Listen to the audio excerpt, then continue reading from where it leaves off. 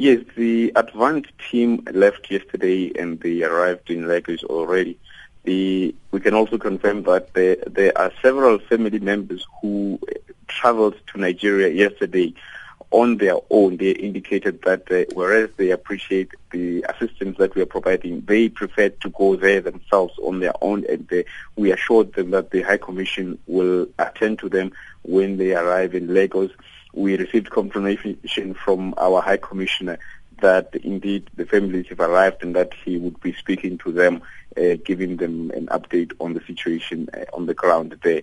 Also, we received information from the High Commissioner also about the status today and what he is doing together with his team in Lagos to ensure that we provide assistance and support to all the South African families that are affected by this. Also in Pretoria, we continue to receive calls and we are meeting families in Pretoria, updating them on the information that we are receiving from our Consul General in Lagos. I'm going to ask you to look up those numbers, and there was an email address that was given out, if you can remember those at the top of your head. But whilst you're looking for that, does it complicate the situation though that the families are deciding to travel to Nigeria on their own, or would you rather there is a coordinated move from this side, maybe travel with your teams from this side? I mean, I'm just trying to understand if really it's becoming problematic, or it's fine if they go on their own. It's not complicated at all.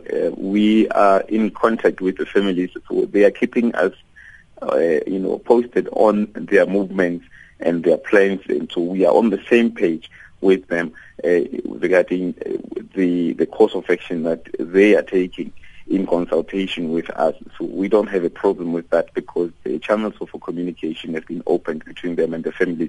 So we are moving together on this. The families that are remaining in South Africa, we are also keeping them informed of the developments. And the information that the minister released yesterday, the email address, appealing for family members to send us pictures of their loved ones so that those that we are able to identify by means of photographs, that we should be able to do so without having to wait for the process of DNA testing and others, that the pictures could also be useful to the team on the ground, visiting the mortuaries and also going to the hospitals.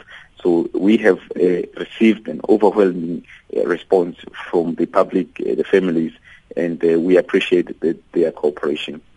All right, and finally, now the death toll. What are the numbers? The numbers remain the same that the president announced.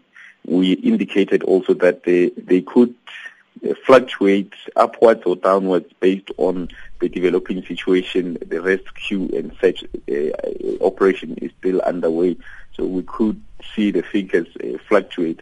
But the number that was given out should give you a picture of the calamity, the nature and the magnitude of the calamity that we are dealing with. It gives a very fair picture. And those numbers, if people want to get more information or send those pictures, can you repeat those again if you have them in front of you?